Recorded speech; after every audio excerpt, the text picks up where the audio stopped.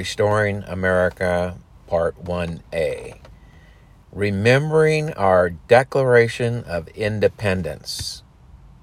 Appealing to the Supreme Judge of the World. 4th of July, 1776. A quote from Benjamin Franklin. We must all hang together, or assuredly we shall all hang separately. Excerpts from the text of our Declaration of Independence from England. On the 4th of July, 1776. Excerpt number 1. Notice in this excerpt our founding fathers' dependence upon God in declaring independence from England. Now the excerpt. We, therefore, the representatives of the United States of America, in General Congress assembled, appealing to the Supreme Judge of the world for the rectitude, that is, morally correct behavior or thinking or righteousness, for the rectitude of our intentions, do in the name and by the authority of the good people of these colonies solemnly publish and declare that these 13 united colonies are, and of right ought to be, free and independent states, that they are absolved from all allegiance to the British Crown, and that all political connection between them and the state of Great Britain is and ought to be totally dissolved, and that as free and independent states, they have full power to levy war, conclude peace, contract alliances, establish commerce, and to do all other acts and things which independent states may of right do.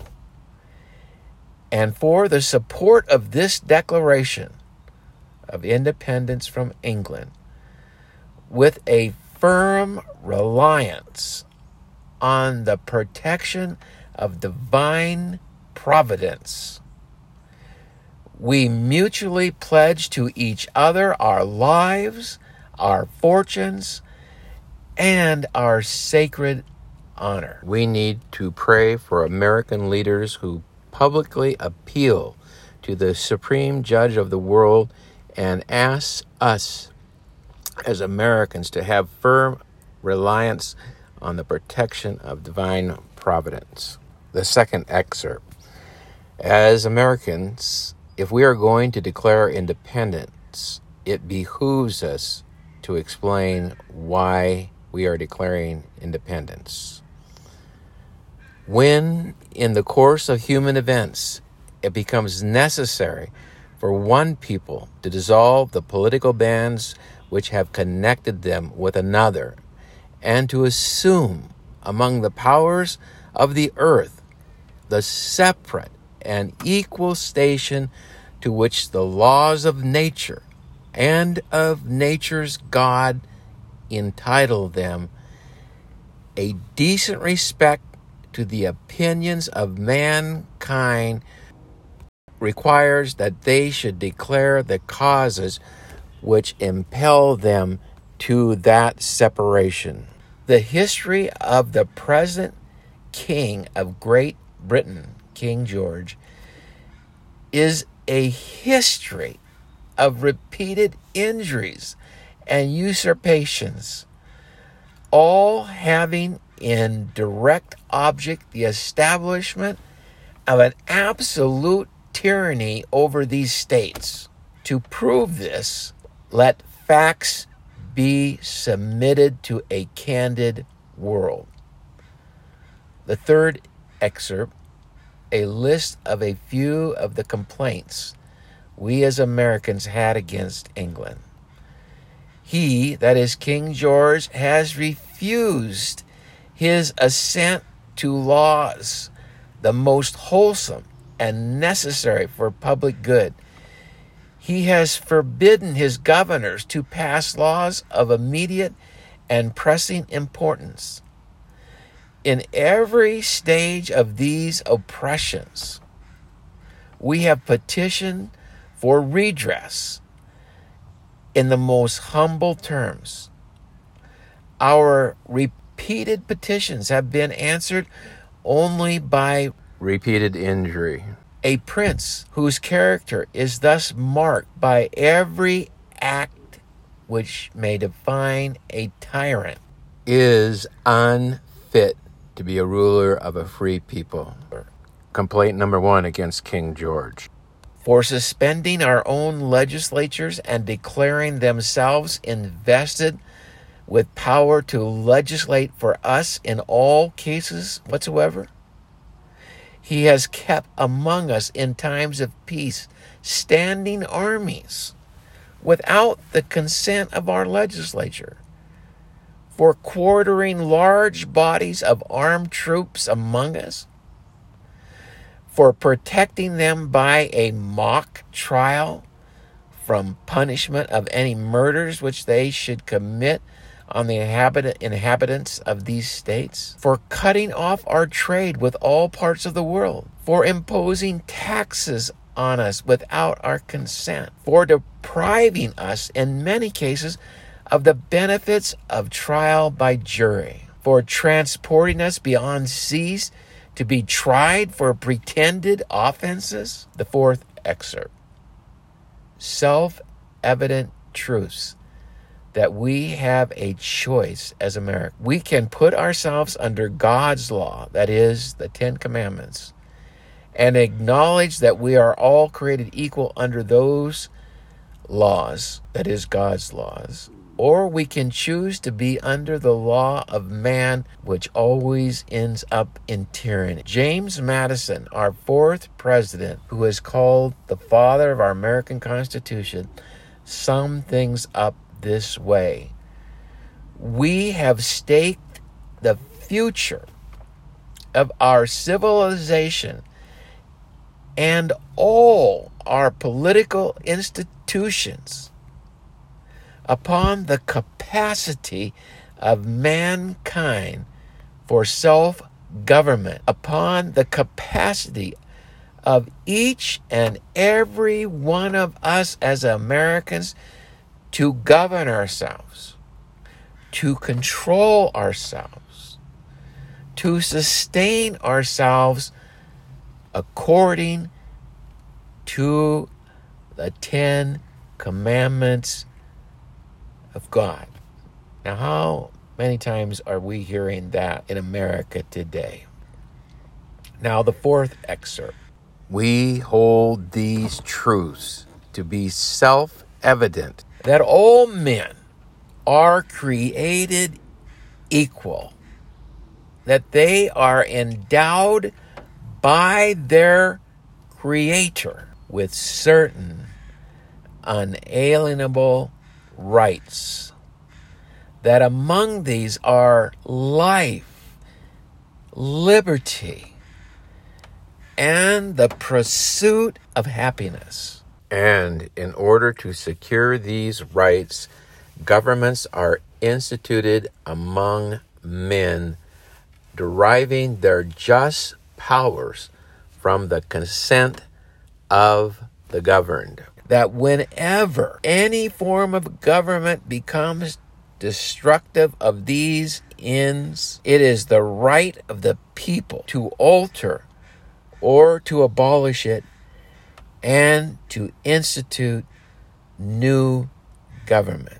So we see that our 13 American colonies had come to a breaking point with England, where King George was attempting to establish an absolute tyranny over them. Therefore, the 13 colonies reached out with an olive branch of diplomacy many times, and having fallen on the deaf ears of King George of England, they have come to that pivotal point in which the only option left is war. That is, if they want to continue to live in a free country and not under the heavy hand of King George encroaching upon their liberties as free, independent states. In our Declaration of Independence, they appealed to the supreme judge of this world for divine protection.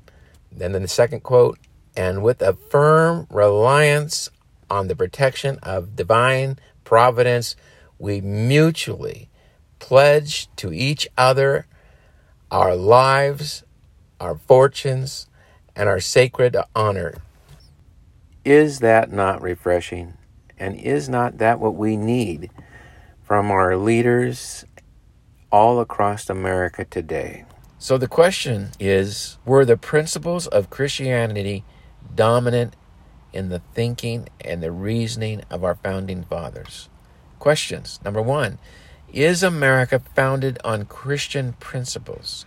Number 2, are the vestiges of Christianity still in our D.C. capital today? Number 3, was our early American government permeated with principles of Christianity?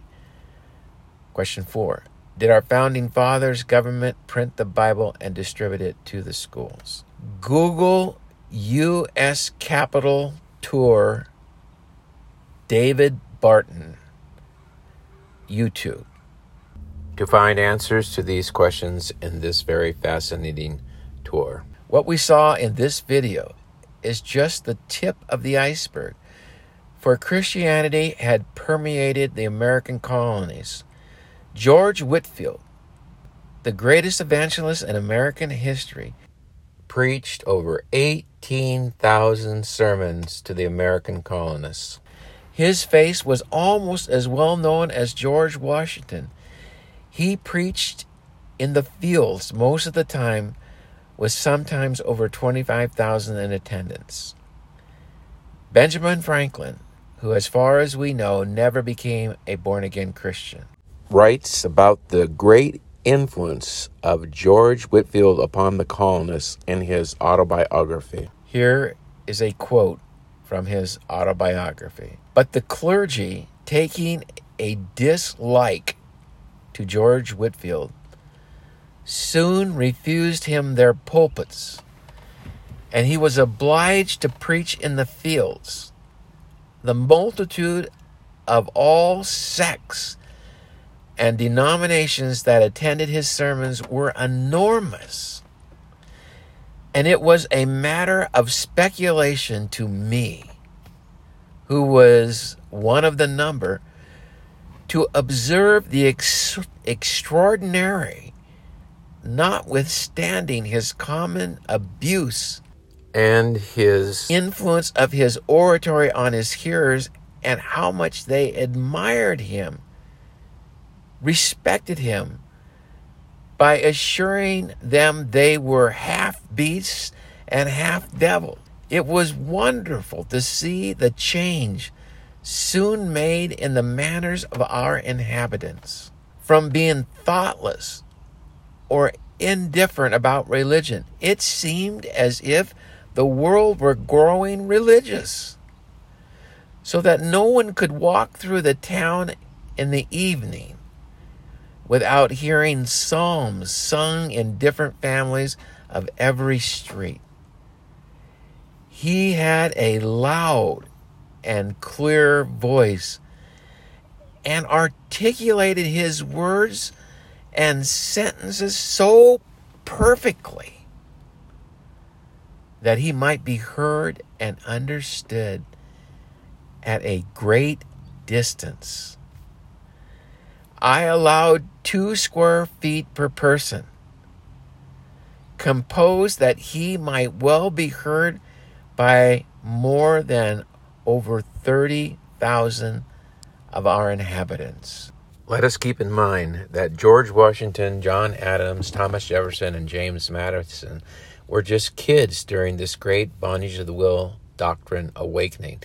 When this doctrine is dominant, the true Jesus is dominant, and thus the absolute truth is dominant. Psalm 33, verse 12, blessed is the nation whose God is the Lord, that is the true Jesus.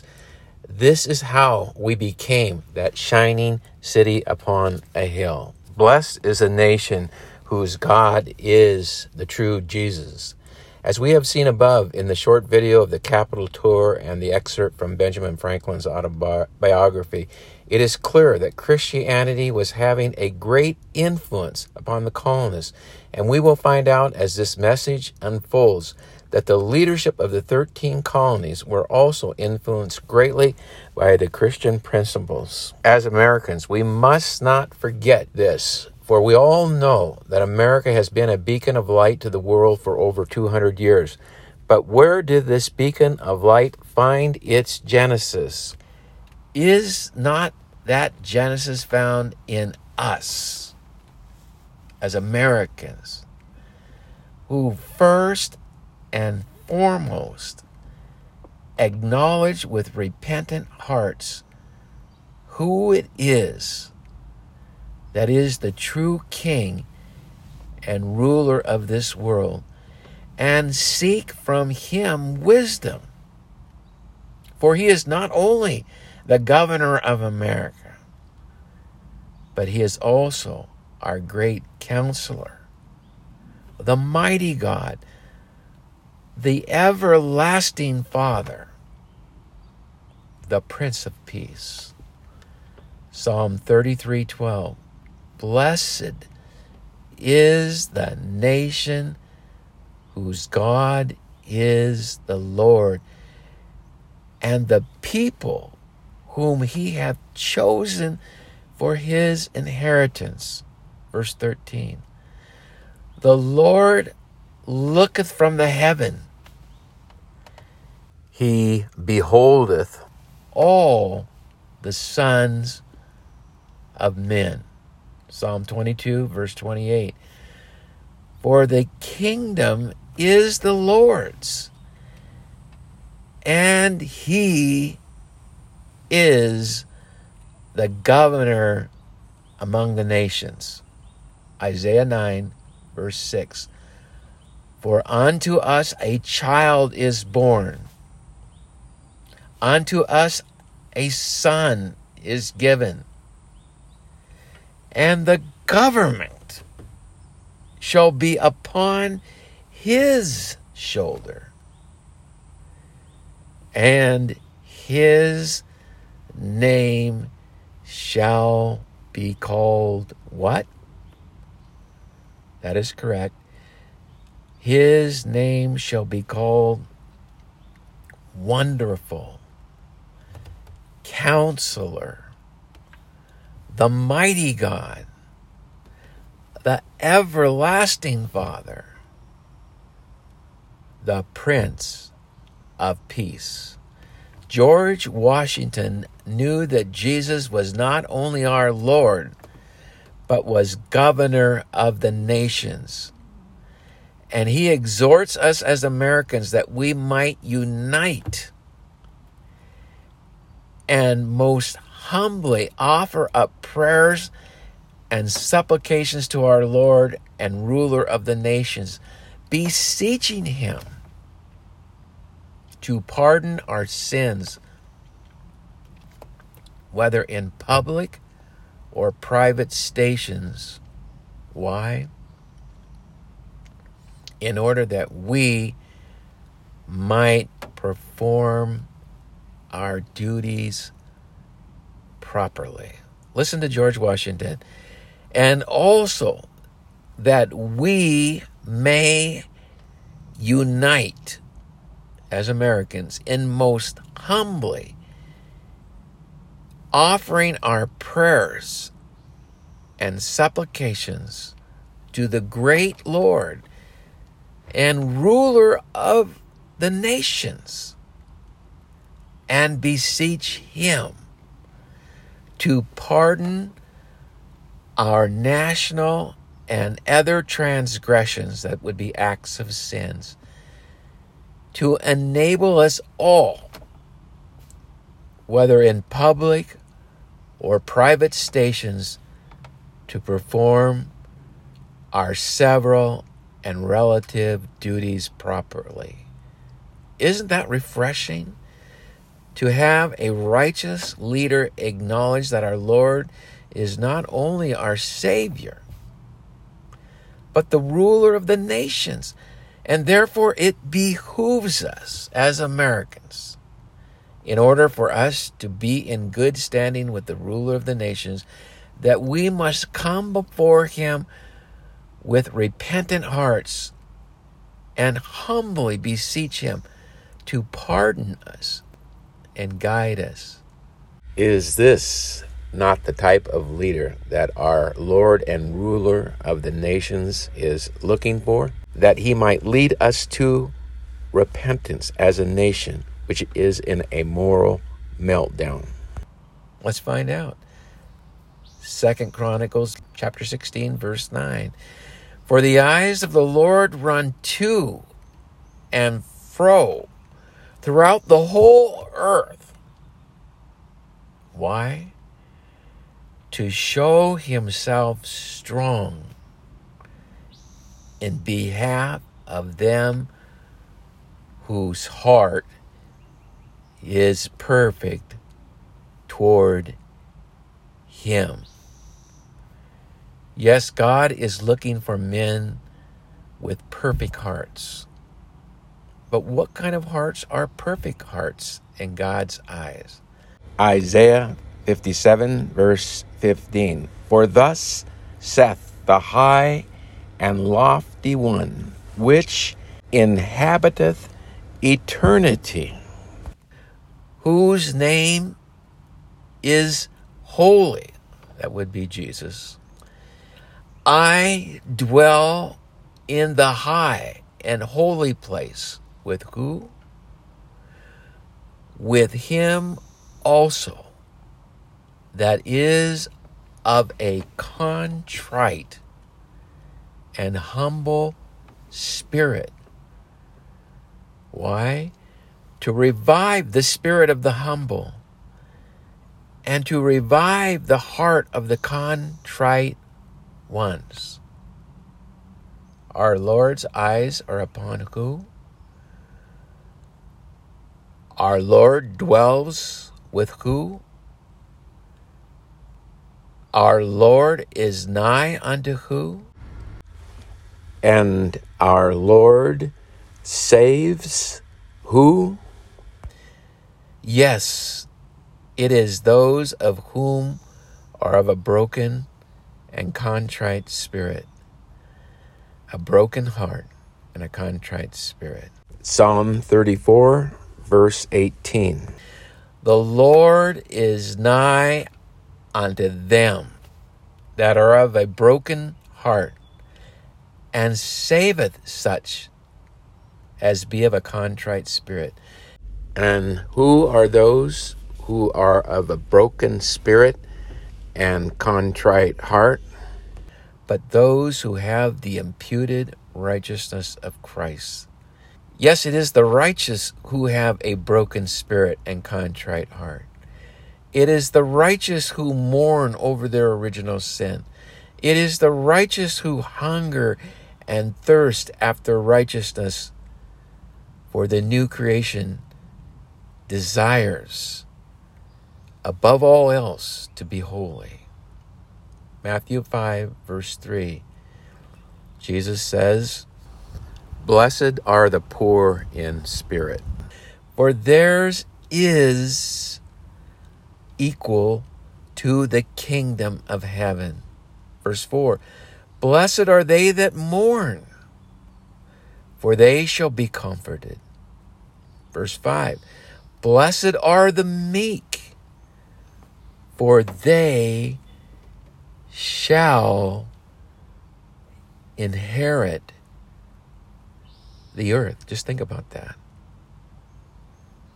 Blessed are the meek, they shall inherit the earth. Verse 6, blessed are they which do hunger and thirst after righteousness, for they shall be filled. Verse 7, blessed are the merciful, for they shall obtain mercy. Verse 8, blessed are the pure in heart, for they shall see God. Who is it that will restore righteousness to our land? What is God's answer to this question? 2 Chronicles chapter 7, verse 14. If my people, which are called by my name, shall humble themselves and pray and seek my face and turn from their wicked ways, then will I hear from heaven, and then will I forgive their sin, and then will I heal their land. That is America. Who is to blame for the moral meltdown in America, according to this verse? It is my people, is it not? Which is the true church. The free will church is certainly not taking the blame, for they are falsely blaming the last times, when there are many scriptures telling us the last times began at the cross. Just another lie the free will church has perpetrated upon the American people. 1 John 2:18.